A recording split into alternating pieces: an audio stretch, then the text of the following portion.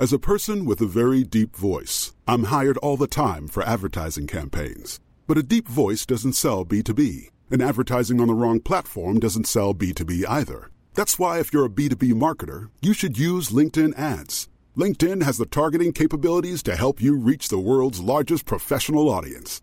That's right, over 70 million decision makers all in one place. All the big wigs, then medium wigs, also small wigs who are on the path to becoming big wigs. Okay, that's enough about wigs. LinkedIn ads allows you to focus on getting your B2B message to the right people. So, does that mean you should use ads on LinkedIn instead of hiring me, the man with the deepest voice in the world? Yes. Yes, it does.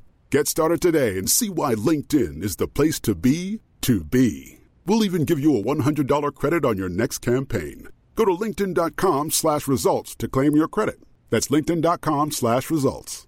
Terms and conditions apply. Hello and welcome to the Naked Professors podcast. This is a conversation that goes a little bit deeper than the norm. We're here to strip away the barriers around mental health and bare our souls. You said our souls then, didn't you? Our souls. Oh, we like to loll on this show bare our too. souls and our souls. And today, do you know what? We have a great time on this podcast because we talk to somebody that you will possibly all know out there, a wonderful young man called Josh Patterson from Made in Chelsea, and as well a mental health campaigner. Now, Josh is very well known for being very open about his living with depression, and very recently nearly took his own life, and now since then he's been a wonderful advocate for mental health. He's been on numerous TV shows as a campaigner to encourage people to be physically healthy and healthy with their mental health. He's a wonderful person. We're very, very grateful to have him on, and Ben, he shared so much, and we had a giggle as well, didn't we?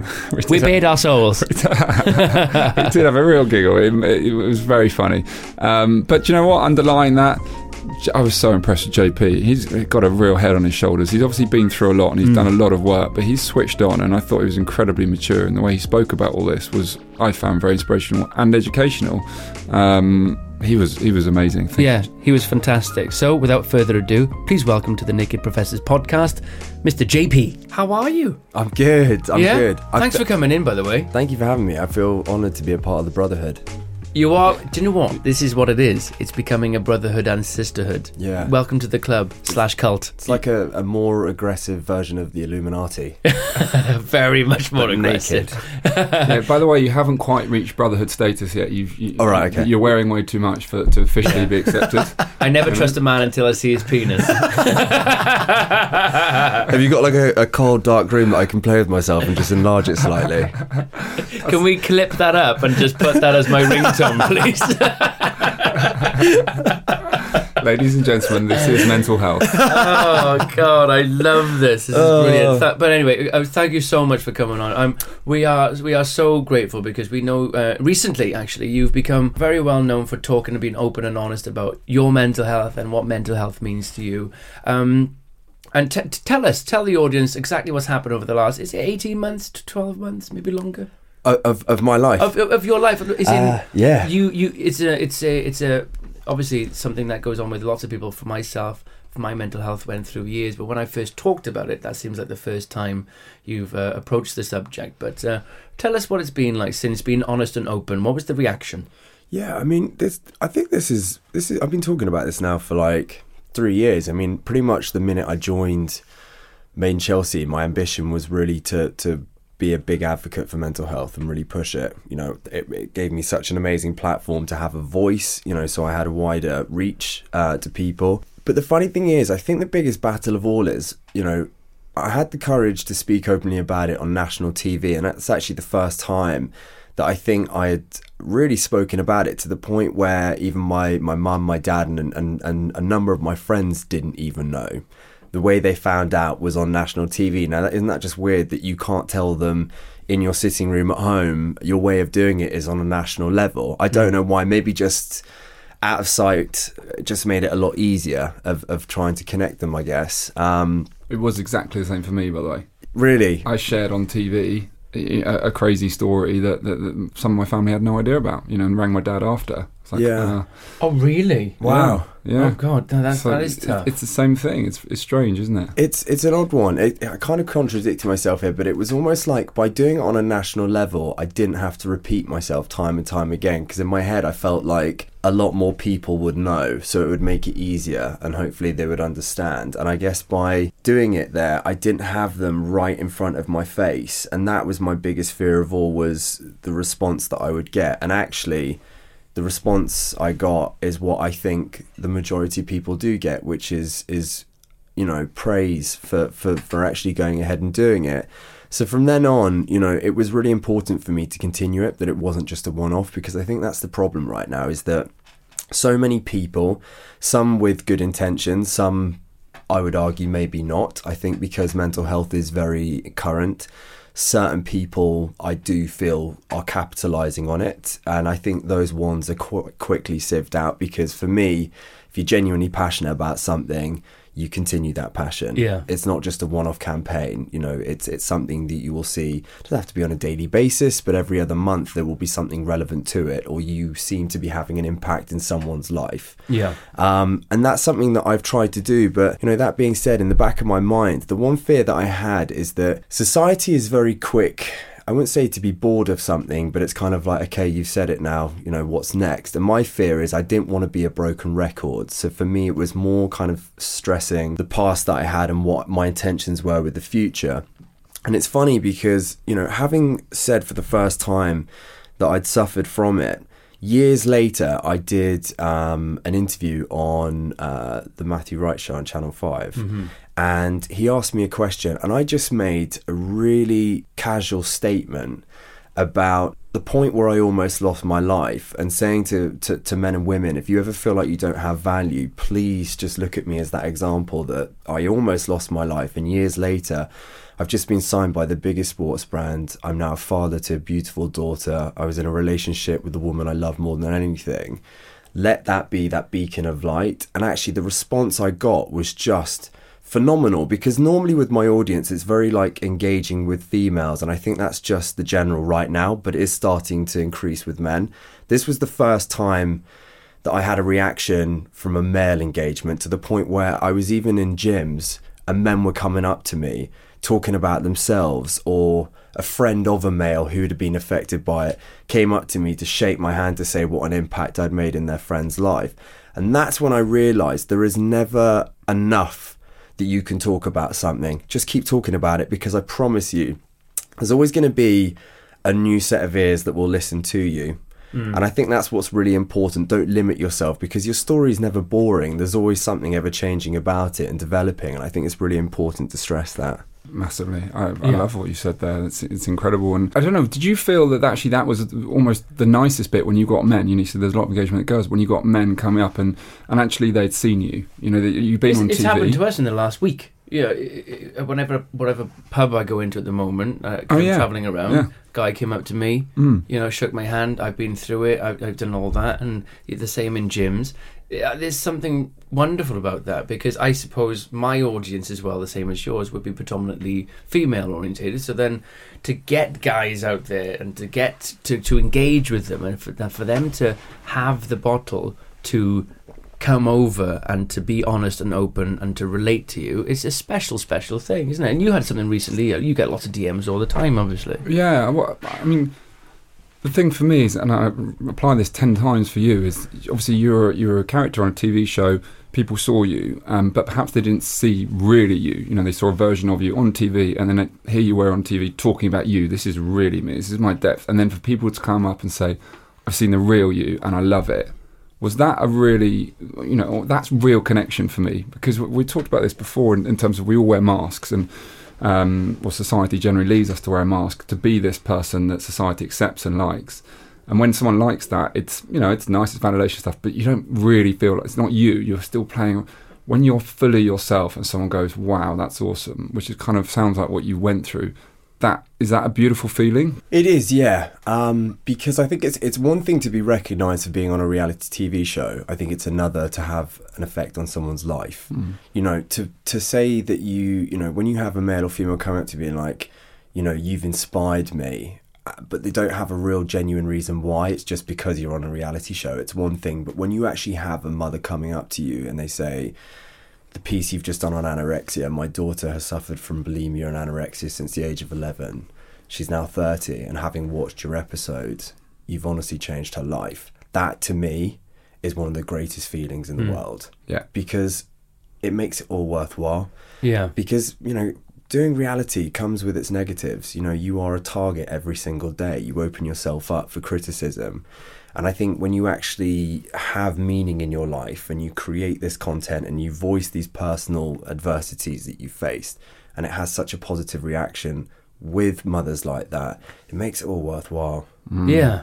And that's the thing. I when I talked about it, and the same for you guys, there's no going back when you get 1 or 1,000 people saying, I went to get some help, or I went upstairs and I spoke to my daughter, and now she's going to try and find a way, and she's been cutting herself for a long time. Those things, how can you go back? You have to keep talking about it. You have to keep banging the drum. And this is what you say about there's always ears out there for you to listen, to, and that's very poignant, because this is why we're doing what we're doing.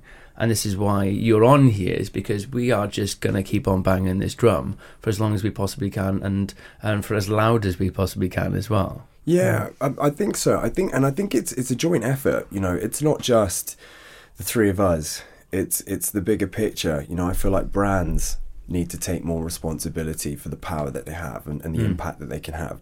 Don't allow a campaign just be what's on brand this year. Allow it to be on brand every single year, because it's never going to change.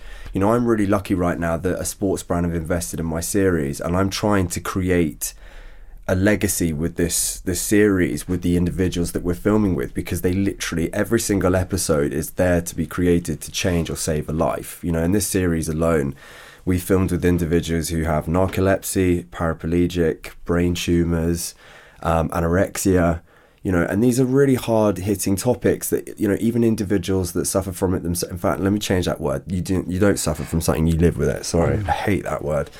Those that live with these conditions, and it's changing your perception of how you can live life. You know, for me with depression, mental health is something that I'll live with for the rest of my life. You know, I don't believe there is a cure for it to this day, but there are certainly means of how you can improve your condition. And actually, you know, I say this to everyone that I film with. If you could go back in time before, I guess, symptoms kicked in, before your life potentially changed, knowing what you've achieved to this point, would you? And honestly, like, in fact, I'd say 100% of them say no. Like, this is who I am. Like, if anything, I'm grateful for this gift, because look what it is that I'm achieving right now and what I continue to wish to achieve, you know? Yeah. Had I not suffered from depression, I wouldn't have created Limitless. I would then not have been signed by arguably this biggest sports brand in the world. So where's the negative in that? Yeah. You know, of course you're going to have your bad days. I have awful days. I'm a fully grown man, and sometimes I'm reduced to rubble, you know, in a dark room, but that's just how it is, you know. Yeah. But each time it happens, it just gets a little bit easier. What was your reaction? What was the reaction from your friends and family when you first openly talked about your living with depression? It was eye-opening. You know, I've got a Northern Irish father who's from a very, very tough background. His brothers and sisters are you know, either alcoholics or in a mental asylum. You know, he is one of the fortunate ones to have come out of it, or they're very, very religious. That's their means. And for someone like him, who I truly believe that actually could even suffer from it himself, he just doesn't have that awareness, or is too proud to accept it. And I think in some respects, him seeing what it is that I do and what I speak about, he takes it on board. Because I remember the first time I properly opened up to him about it years and years ago, you know, it wasn't a case of he didn't love or care for me. He just literally turned around and went, I'm too busy for depression. That was their you know, I'm too busy for it. I look back at it now and I laugh, because he is old school. He's just a hard old school man who just doesn't get it. But I think he is being educated by, you know, what the likes of yourselves are doing, you know, by me speaking openly about it. You know, my family, I think, have taken a lot from it.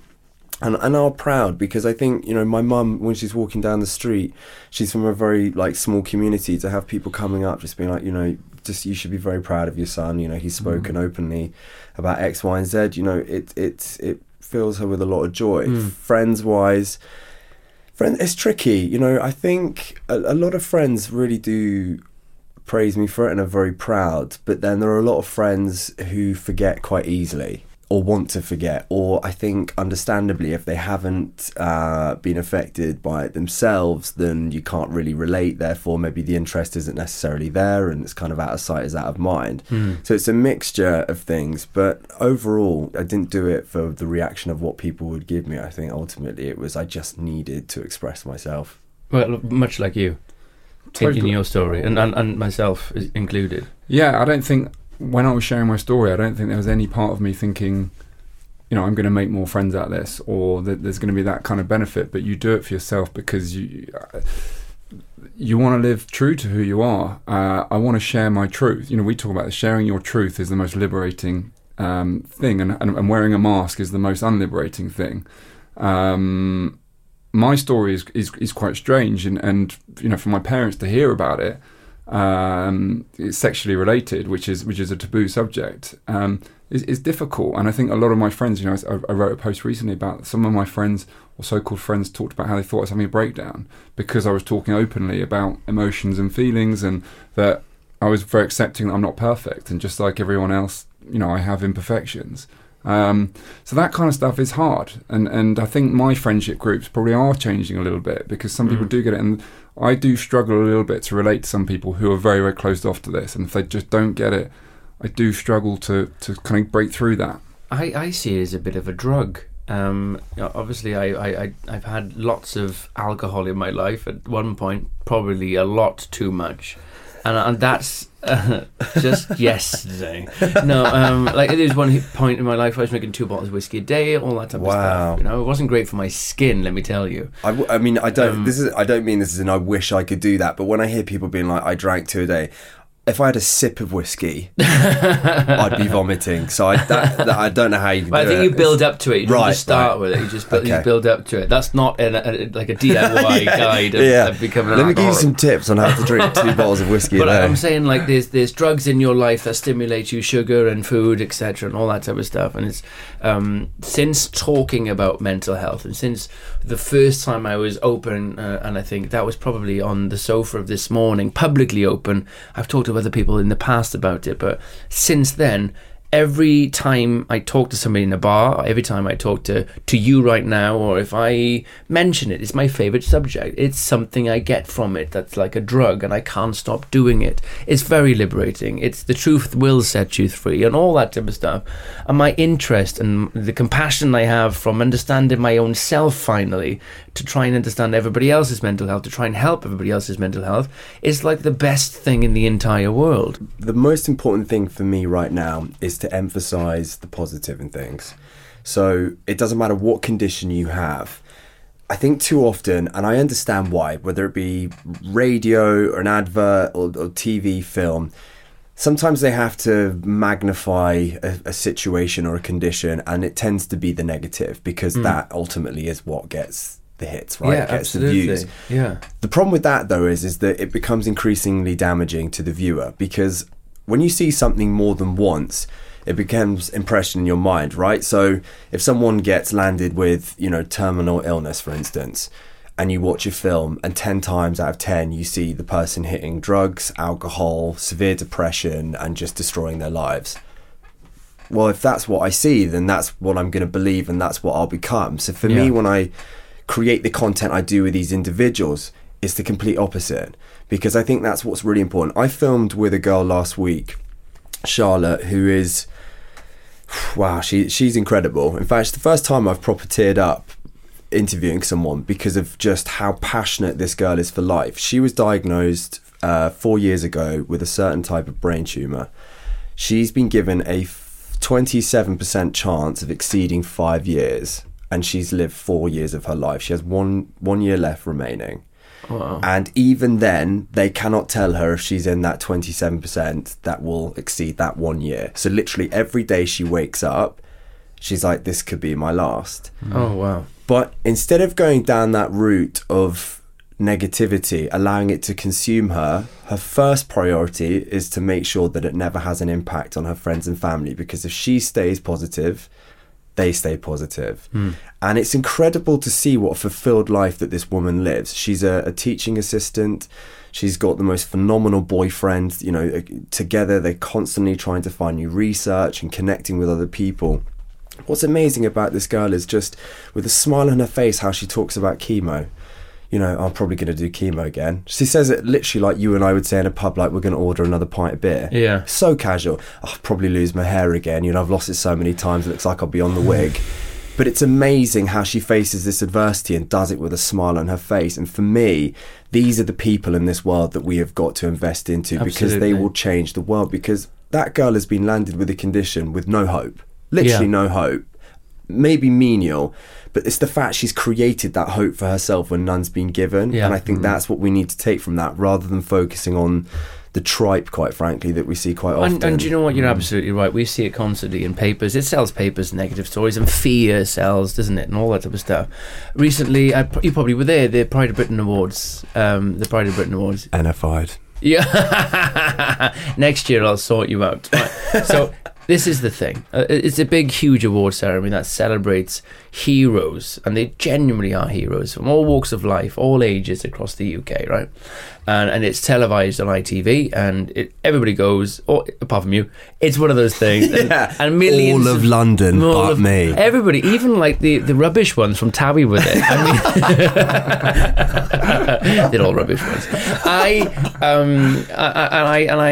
champion it so badly, and in so many other ways, charity as well, banging the drum, social media. These people are the good people of the world. There are people out there that, as well as face terminal illness, they set up charities and they fight for what they believe in, and they share their story and they change people's lives. They're the people that we should be celebrating constantly. It's okay that we have Brit Awards and BAFTA Awards to celebrate people making films that entertain. Of course it is, but these highlighted people, they're the ones that should be put on pedestals, and which is what you're doing now with your show. It's so important to highlight the good that's in the world, because believe it or not, I think our message is there is a lot of good out there. When we spoke our truth, the influx of people wasn't negative. It was 99.9% wonderful people being compassionate and lovely, and that's the message. There's good out there, and the ones that are negative, don't take it personally. And I say this to anyone, because the reality is they just don't understand it.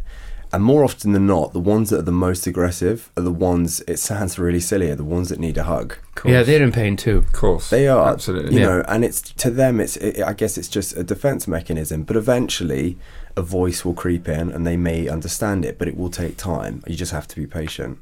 Of course. And that's the lesson with social media. And I don't know what I'm on social media with Twitter and Instagram, and I have a certain amount of numbers. You have a lot of people following you. How much has that affected your life, going from, you know, however many followers you did have to a heck of a lot of followers? How does that impact your life? It's impacted mine quite a lot, because I've gone from being this idiot from Norfolk who had a £10 Samsung flip phone for years, and everyone had iPhones, and that was the running joke. Like, I didn't want technology in my life. I was content with that. And then I joined the show, and literally the first scene, they did this call scene, and I got called up, and I remember getting my flip phone out and went, hello, and the director was like, whoa.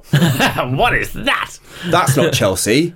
Get out of here. Get an iPhone in now. So I had to have this poxy iPhone.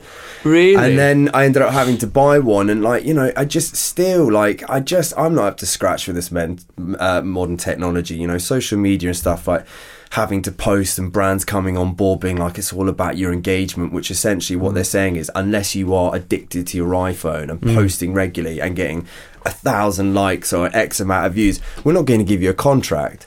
You know, we're not going to give it to you based on your credibility or the content you create. We're going to give it to you because you get 1,000 likes. And I just think, is that really the way we want society to go? Because for me, what you do, you know, just having, you know, an imagination enough to go, I'm just going to walk down a street naked.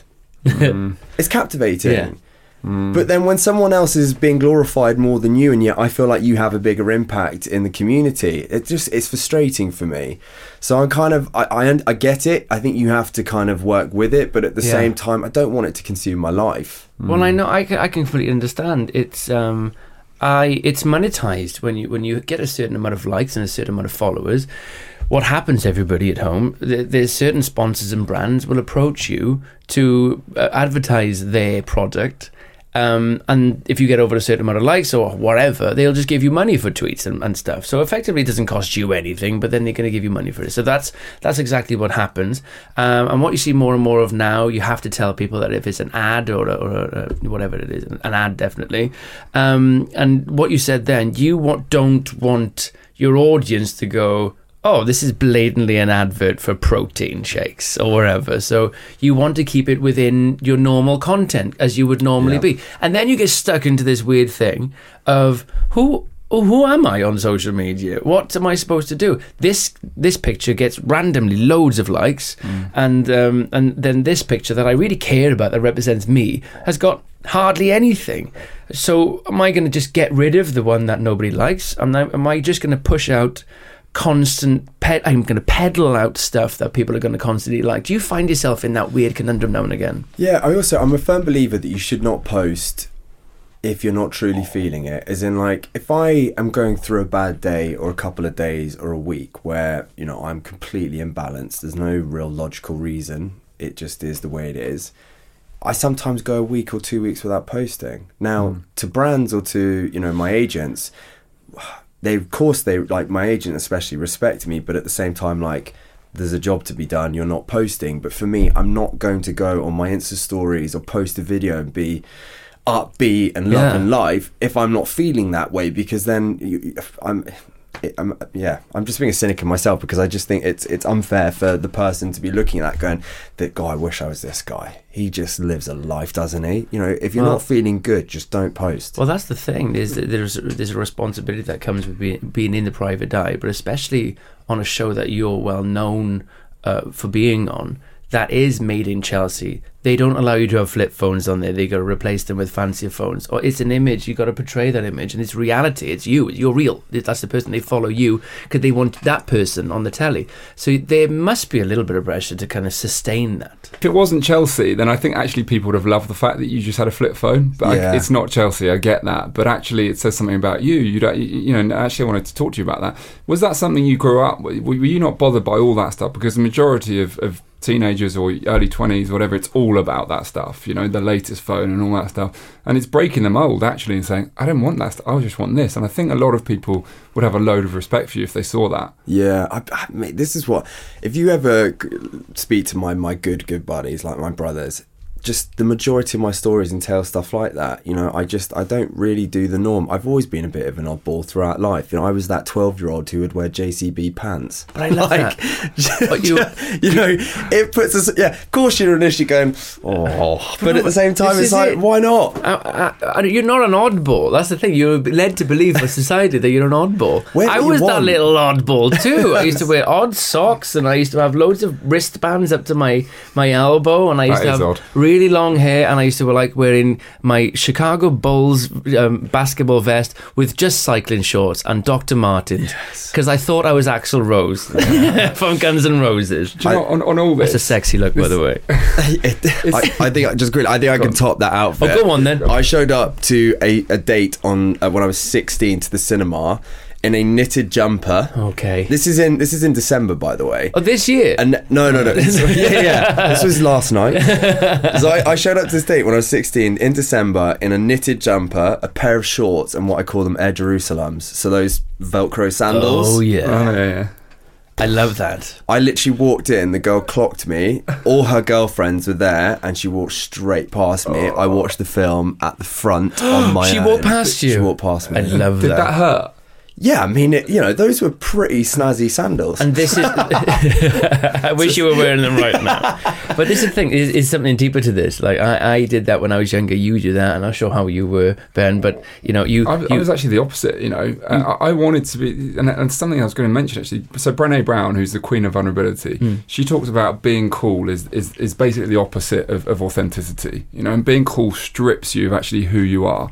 And that resonated so much with me, because me as a teenager, I just wanted to be cool. What I would wear Not necessarily what I Whatever. liked. No, opposite. Not what I liked, but what I thought everyone else would think was cool. Yeah. And that was because I was deeply impressionable. I didn't have the self-love for myself. I needed everyone else to like me. So I was Validation. desperate for all validation. And I this- was trying to fit in. This all comes down to validation. I changed my ways. I stopped dressing like I wanted to, and I started dressing like a rugby boy, and I started buying all the brands that everybody wanted. And my parents were like, 60 quid for a jumper. And I'm like, oh, it's YSL. Everybody's wearing it. My dad was like, we're Caerphilly. He's a copper. He was like, what the hell? All of your Christmas money on one jumper. Yeah, it's a cool thing. And that's just the way it was. And then later on, you kind of put yourself into this mold of who you should be, and then you're unhappy because of it. And it's quite simply like you right now on social media, you're living this life, you're on this TV show, you're perceived to be in this way, this is how people see you. You're a little, in your own words, an oddball deep down in your heart, and sometimes there's a pressure to kind of push that little young man who wants to wear sandals down. And what we try and do, which is what I definitely want to try and do, is to get that back into people's psyche, to be the person you are deep down inside, as long as you're kind. As a person with a very deep voice, I'm hired all the time for advertising campaigns. But a deep voice doesn't sell B2B, and advertising on the wrong platform doesn't sell B2B either. That's why if you're a B2B marketer, you should use LinkedIn ads. LinkedIn has the targeting capabilities to help you reach the world's largest professional audience. That's right. Over 70 million decision makers all in one place. All the big wigs, then medium wigs. Also small wigs who are on the path to becoming big wigs. Okay, that's enough about wigs. LinkedIn ads allows you to focus on getting your B2B message to the right people. So, does that mean you should use ads on LinkedIn instead of hiring me, the man with the deepest voice in the world? Yes. Yes, it does. Get started today and see why LinkedIn is the place to be to be. We'll even give you a $100 credit on your next campaign. Go to linkedin.com/results to claim your credit. That's linkedin.com/results. Terms and conditions apply. I just want to give people confidence. You know, you look at, especially in the industry, and I think it kind of is like a domino effect. You look at all these men and women who, especially I think would say more so maybe in reality shows, because I think of the scrutiny that they come under. You look at them and they're, you know, they are beautiful. They are beautiful women and they are good looking men. And I think because of the pressures of society, you're looking at all the surgery that they're having done to themselves, to the point where it, you know, on some articles you're looking at them and they're getting a new operation every single week, to the point where you don't even recognize that person anymore. And for me, what I'm trying to say to these individuals is, you've changed the way you look. You may love the way you look now, but internally, what's different? Nothing. There's nothing. No change. And that's what you need to work on, because I think if you were to work on your mindset first, the improvement, you wouldn't need to make that change, to be honest with you. And I think also a large part of it as well comes down to who you have around you. Now, if you had people who were constructive, positive, truly believed in you, I don't know if they would necessarily be that yes man going, yeah, you should probably do that. But then that's the problem. I think a lot of people around them are probably going, you should do that. But this is the world that you live in, especially. I do too, and Ben will. You're on your way, mate. Don't worry. Everything's going to get weird. I'm sure he's had a bum lift, by the way. It's an incredible bottom. Let's just take a second. The only other bottom I want to bite more of than my daughter's, whose one, by the way, is his bum.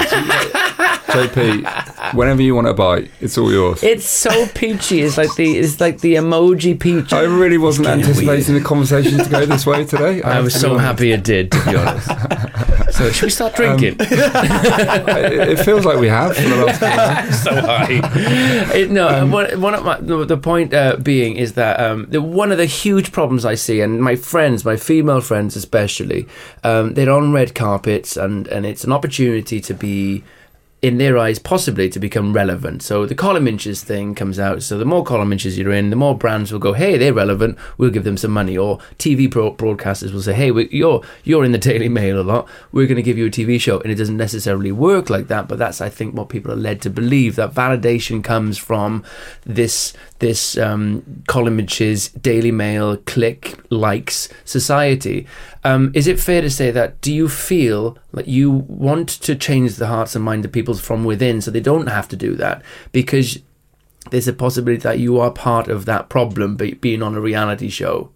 Yeah, for sure. I mean, I won't name the paper, But I think what really angers me is when you do have men and women who are expressing themselves and they're crucified for it. You know, this particular paper does an article every time there's an event and it is top 10 worst dressed women. That's outrageous. Imagine if that woman's worked hard and they've bought that dress and that is who they are. That's how they want to express themselves. Who the hell are you to judge that woman and say that they are top 10 worst person? There's two things wrong with that. Crazy. They shouldn't be doing that because it doesn't. Because what you're supposed to look like everybody else. Then you. That's what you're supposed to be. And if you did look like everybody else, you'd just fall away to the side, you know, and become obscure. And the second thing with that, I feel we're living in a world where some people, as long as they've been written about, they don't care. That is an issue. I think that's a bigger issue because they just want to become relevant. Whether it's a girl showing more cleavage or showing more leg to get into certain papers, or a boy or a lad becoming, how do I make a statement in just a bloody tuxedo? I've got to go above and beyond. And I don't care if I'm worst or best dressed as long as I'm talked about. That's the society that we're living in right now, and that's really worrying for me. And I guess that then gives the press validation to write those articles because they know the reality of what is going on. The fact that there are people in the industry that set up pap shots, that pay for pap shots to be set up, that want to look bad or want to look good. So there's a common thread with definitely celebrity women having pap shots in July on a beach, not looking at their best. And then, they've got a Keep Fit video that's coming out. Or, Keep Fit is very old, like a fitness video that's coming out at Christmas time. And it's all set up and it's all part of the marketing routine. And I suppose what we are trying to do is to go, this is why it's great having you on. This is why I could talk to you about this all day. Is because you're going, now, that's not real. This is actually how it does actually work. You know, there is issues with social media. There are pressures to become relevant and to be in the public eye as constantly as possible, and it's lovely to have you on to kind of dispel that a little bit. Yeah, I mean, do you know, there's an individual, I'm a little bit nervous saying it because I hope it doesn't give me backlash, but don't worry about you know, Scarlett Moffat, for instance, you know, I've never met her, but she just looks to me like a very lovely northern girl who was thrown into huge fame. And you know, she's a rounded woman, and she should value that I mean, obviously that is what she is content with, but somewhere along the line someone got into her head that she needed to lose an inordinate amount of weight, and I think then she went on to I'm a Celeb, didn't she? And I could have called it literally from day one. There was no way she was going to be happy maintaining that for the rest of her life, because I think again it was more the physical rather than the mental that they were really working on. Lo and behold, a fitness DVD comes out. You know, she then fluctuates back to putting on a little bit more weight, and the poor girl gets absolutely crucified all over social media, all over the news, being like, you're a phony, you know, you've ripped people off. And I just think this young impressionable girl, to be honest with you, has had voices in her head, have convinced her to do this. Her confidence is already low, and now she's being battered for it. It breaks my heart. And I really wanted to kind of reach out to her and just be like, you know what, I really do feel for you here, because I don't think it's fair what you're being given. But we all fell in love with her because of how real she was. And she sat there and she came out with these wonderful things. I personally think she's absolutely beautiful when I first saw her. And then now I've met her a few times. She's a gorgeous person inside out as well. And to see her go through that, to see them build, and this is what happens in our press as well. And, you know, not all the press, but most of it, you know, tabloids especially, they like to build people up and knock them right down. As well, they do like to pick them back up as well. And there's famously another person I care about deeply, Kerry Katona. You know, the life she's had in the public eye has just been so volatile.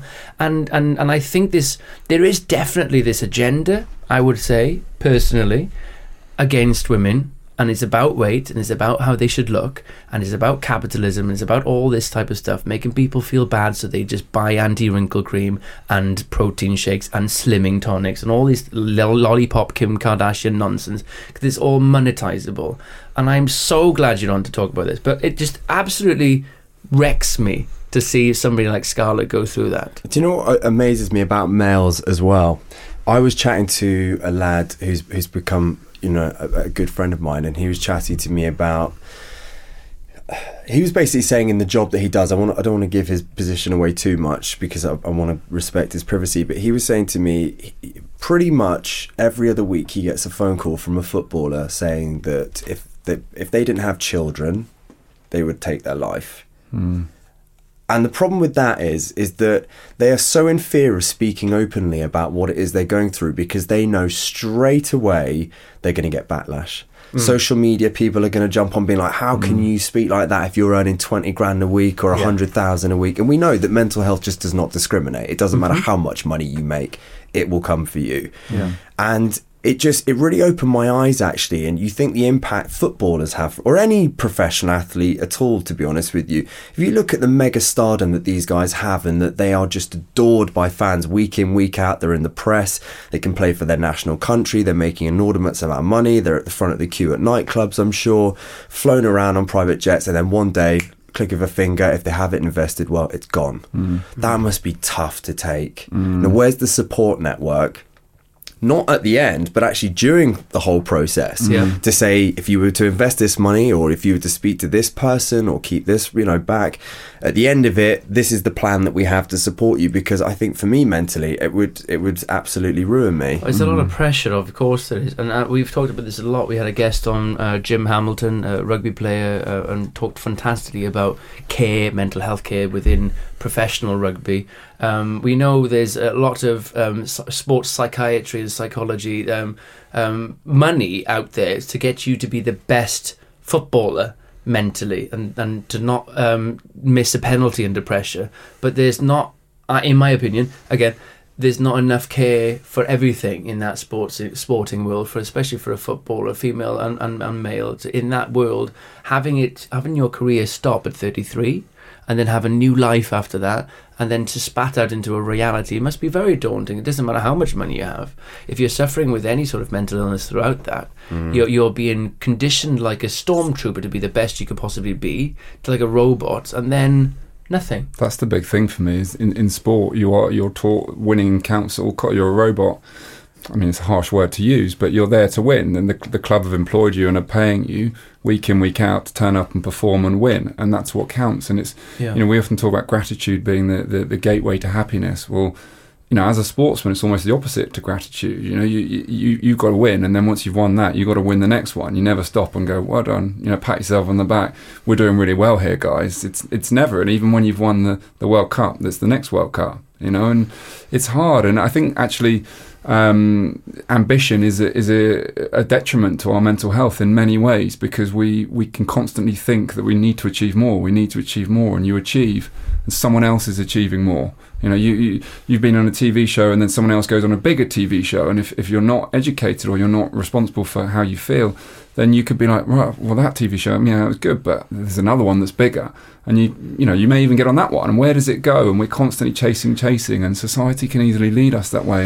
And we've got to be aware, and sport wraps you in that there's a lot of people who have got a lot less than all of us who are happy. I think that's the thing. I think it's too much choice. I think we live now in a world where we have too much choice, and that is never a good thing. Back in the day, there wasn't. It was a very simple life, and people are content with that. And I think, when you come to places like London, it can be a magical thing, but it can also be a very lonely thing as well. Oh, yeah. There's always something better. Did you find, JP, that you nearly got caught up? I mean, sounds like you've always had a bit of a different attitude to a lot of people, which is really refreshing and lovely to hear. But did you find coming to London, being on the show, fame, all this stuff suddenly being surrounded at you, did you find it that you were nearly pulled in that way? Did you find it difficult to kind of stay true to yourself and know what mattered to you?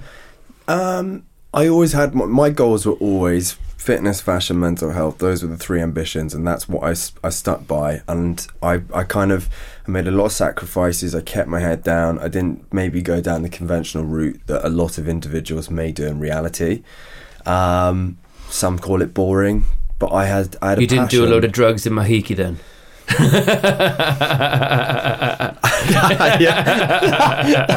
He did. He skipped it and stayed in and watched Corrie. Just to let you know, Mahiki do not do drugs or allow them.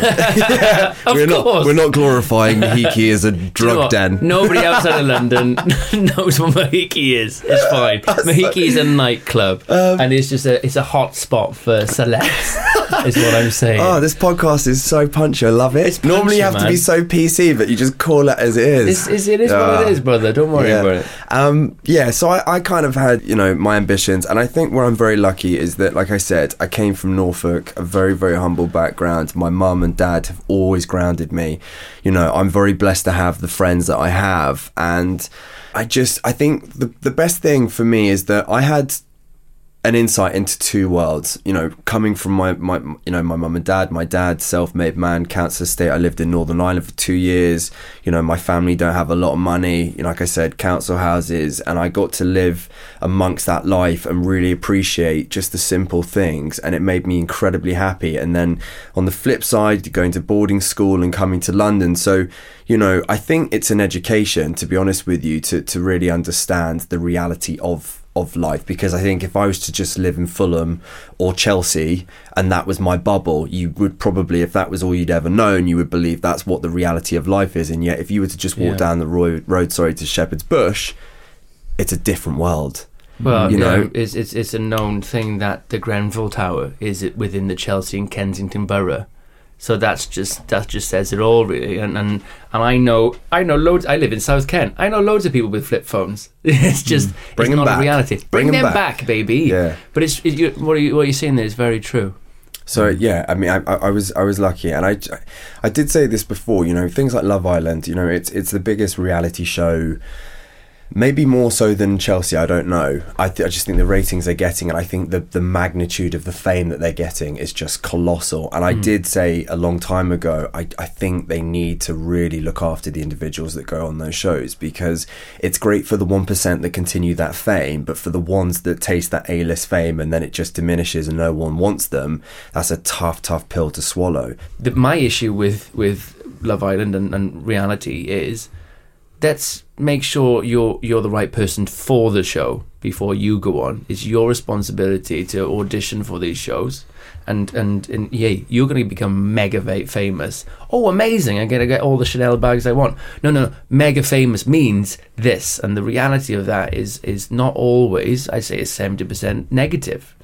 I think so, and I think what people need to be more accountable for is that when you take someone on, are people better or worse for watching that individual? They might make great TV, but what impact are they going to have in society off screen? Yeah. And that's what I have an issue with sometimes, is that you look at these individuals who have such power to make change. They have such an engaging audience. And I look at them and I just think, after 3 years of watching you in this industry, what have you done? Yeah. But they don't get any education at all, do they, really? I mean, they go in as one person, and they may even have great values when they go in, and then fame does sweep them up, and all these opportunities come along, and there's more women or more guys chasing them more than ever, and suddenly life has changed through, I say no fault of their own. I guess they've got to be aware of what they're signing up to. But they don't really know what effect that's going to have on them, and they don't really know what impact it is, and they're going off on this journey without any education, and that's challenging. And even in fact, when you said it's great for the 1% who do continue the fame, and I even challenge that, is it even great for the 1%? Because suddenly they can think all these things are happening and they're going to make me so happy and life's going to be wonderful, and actually they feel empty. And it's because we go back to all this thing we've talked about throughout. All these things, the new dresses, the new cars, they will fill a little gap, but they're not going to make you happy. You can't sustain that money forever either. Well, you can't sustain that fame either. Does subside. It does dwindle. It goes away, effectively. I see. We saw it when we saw that Bands Reunited show on ITV2 with all the pop bands from the 90s. I did love that show. It was a great show because they're all great bands. Love Blue, Love Wet, all the gang from 911. You might be in them. Not in the band. but it was sad seeing certain members. And what happened? They were a product of a reality that pop bands back in the 90s, they were just formulated, they were formatted, and they were just put out there with certain amounts of talent, but they didn't have any control. They were managed, and it was very much a formula for creating a pop group, and then they were spat out after 4 years because another one would come along, and then that was their lot. And we saw them 10 years later with their stories of, I went through bankruptcy because I was led to believe that I could afford this house and this was going to last forever. And then I had no education because I was in this pop band since I was 16.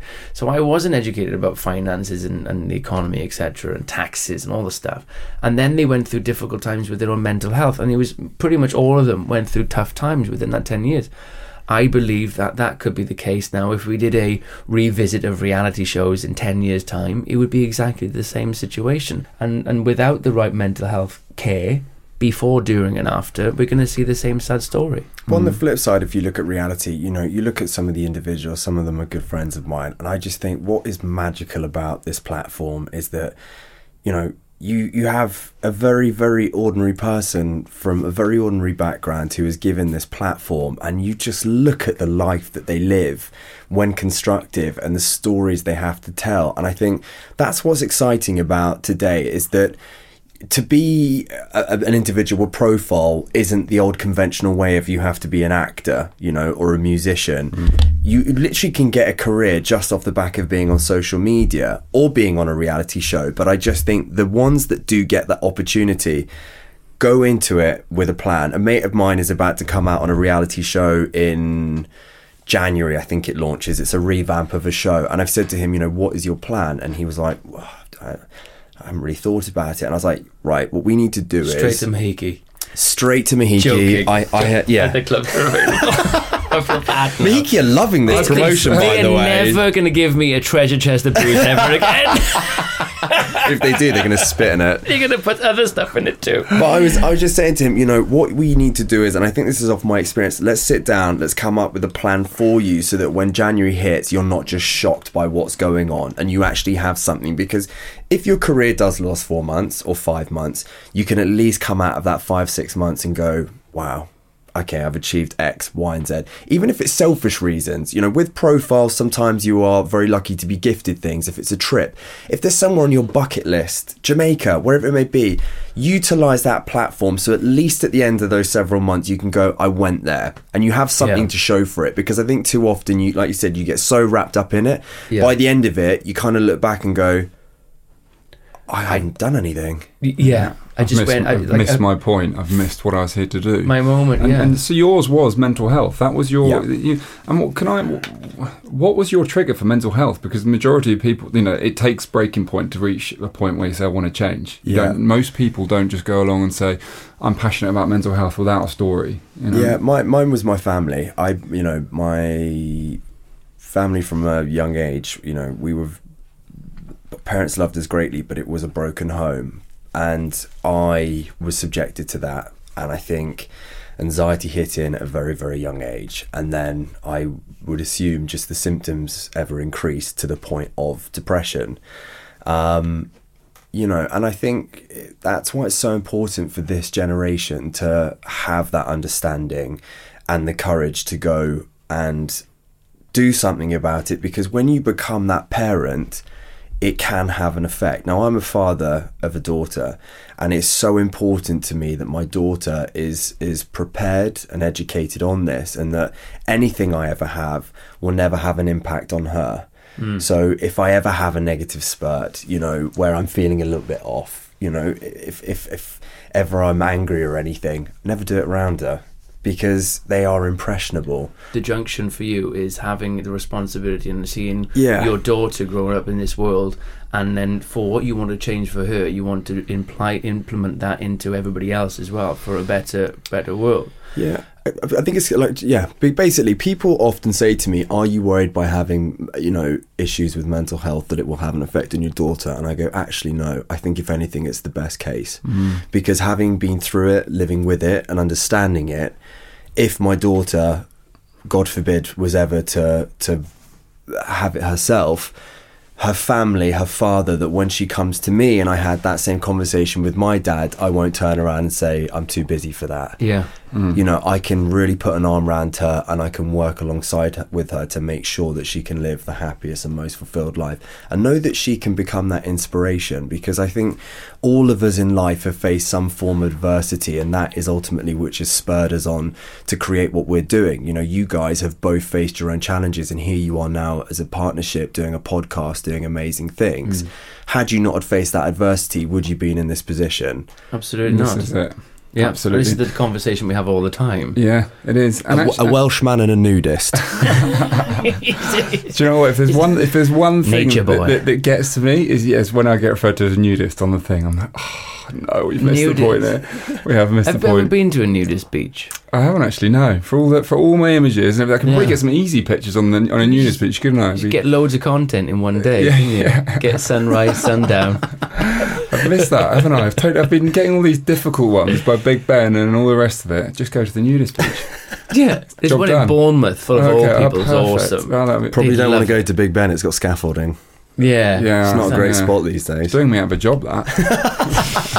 Don't call yourself Big Ben, all right? Stop it. Can you imagine him in the House of Commons getting angry about the scaffolding? Lack of content. Guys, you're killing my following here. It's just not on. Out of interest, when you've done shoots with people, do they play with themselves to make themselves bigger next to you? That's what I'm interested Trust in. me, I obviously, as you can see, did a shoot, and there's no point. Just get your willy out. Get your willy out. Yeah, there's no point. Have they trimmed? Okay, so should I let a little secret out now? Yes. Please do. Okay, so often when I have these pictures, well, in fact, always when I have these pictures done, just in case something dramatic does happen and someone walks around a corner or something, I do actually have a sock on. Oh, okay. So I probably would have done that. Yeah, so I think that because, you know, and that's what we did. Yeah. But I did think of poor Matt when he succumbed to getting this photo shoot done that we had, of him standing there with the sock on next to me naked, thinking, you know, poor Matt, he had a good career going. He had a lot of good things, and he's now, this is where he's at. Doing this. And this is what I've dragged him into. I know. That was with a sock around my penis. I would take it so seriously for like 24 hours before. I'd literally get like a weight and like strap it to my penis and just dangle it just to get extra girth for that 3 second of shot that you'd have. I'd trim it in such a beautiful fashion. What would you do? Would you like your initials? Well, I've got basically, tragically, when I was 18, I got a stick man with a lawnmower tattooed on my pubes. So what I'd probably do for you, my friend, is actually trim my pubes to have a strip, just so that you could be aroused and laugh at the same time. Oh, amazing. By the way, we do, it is part of our mission on this podcast to start introducing, and because actually, you know, we joke around. I think it's important to joke around the nudity because it is playful and it is there to represent and to capture attention, but it is also there with a serious undertone. You know, these images are there to capture the vulnerability, to remove the masks, you know, that I think so many people are wearing, and strip away, bare our soul. You know, it's there. There's nothing being hidden here, and you know, it's our mission, I think, to get people on board with getting a picture with us to represent that, and also to reflect the conversation we've just had. You know, we're trying to have conversations here where people don't turn up and wear a mask. You know, they are vulnerable, they are open, they are honest, they talk about things that do matter that they don't often share. So we are up for getting an image with these pictures. Yeah, so you're not allowed out the door until Ben is asking, do you want to do? Do you know what I'm doing a challenge next year, right? 19 days. Why don't I, to show support to you guys, every location that we get to a point, I do a naked photo. That would be amazing. There we go. That's the one. 19 butt images. Okay. I've been filming a documentary and we're going to announce it then. When it's announced, 100% come down. I'm inviting you both to join me on one of the stints. Okay, so you need to bring one spare sock. That's all I'd say. I don't need a sock. He's going to put weights on his penis. I need socks. I need to fill that sock with a lot of socks. Oh dear. This is amazing. We always end the podcast with a simple question. Now, if you could take your mind back to where you were going through a particularly difficult time in your life, and if you could travel back and have a little conversation, have a word with yourself, what would you say to that person struggling at that time? God, that is a tough question to ask. It's so simple. It's going to be all right. It is going to be all right. You know, the person I was years ago, to the point where I took my life and where I am now, I would literally say it's going to be all right. You're going to keep facing those dark days, but you're going to keep overcoming them, and they're going to get better and better. Life is such a precious thing. Just enjoy it. Don't waste a day and allow the darkness to consume you, because that's what it wants to do. Just know that you have the strength to beat it. Oh, that's very well said. We'll be writing that down. You were writing that down, yeah, definitely. That is powerful stuff. And thank you so much, Josh, for coming on today. You've been an absolute star. Lads, honestly, it's such a pleasure to be here, and I think what you two are doing is wonderful. Really, it's amazing. So thank you. Well, cheers, man. Let me have a chance to say thank you as well, because honestly, I think what you stand for, with men like you talking about in life in the way that you do, being very real, stripping back to what really the things that really matter to you, is really lovely to see in this day and age that doesn't often happen. So thank you, and thank you for everything you said today. Let's get that cocks out. JP, thank you so much. What a conversation. Do you know, again, there's something about the energy when we get three men in a room and we're able just to be open and have that conversation. I loved it. Again, thank you. Yeah, thanks for listening, if you were listening, because what I loved about that was that we were able to laugh and have this like dark humour about something very serious, which is something I really resonate with. You know, and he is just really funny in real life, you know what I mean? I don't watch Made in Chelsea, I've never have, and I'm sure he's got a character on there, but what I loved was he kind of broke down that Instagram fake life nonsense that we all see, and he's very open and honest and real and attainable, which is so important in this weird world of social media, isn't it? So real, you know. And I totally admire him, because he doesn't need to do any of this stuff, but he's passionate. Again, he's been through his story and he's passionate about helping and sharing, and he clearly carries no shame around what he's been through, which is amazing. And yeah, big respect to him. Are we going to join him on his quest and we're going to do a naked shoot? I absolutely hope so. You know, I'm always down for some nakedness. You really are, but I just hope it's not a cold day. If it is, can you bring the socks again?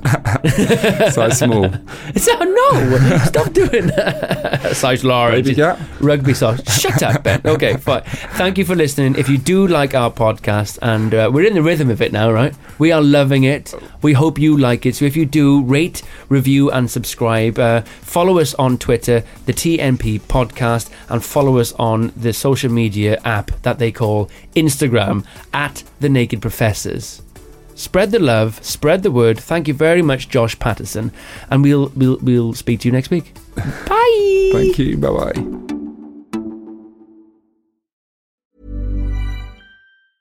So, you've got an idea for a business, the store of your dreams. There's just one thing to figure out: everything. That's why Shopify's all-in-one commerce platform makes it easy to sell online, in person, and everywhere else. Sell on social media, source products with an app to get that first sale feeling. It's the only solution that gives you everything you need to sell everywhere you want. So when you're ready to bring your idea to life, power it up with Shopify. Sign up for a $1 per month trial period at shopify.com/listen.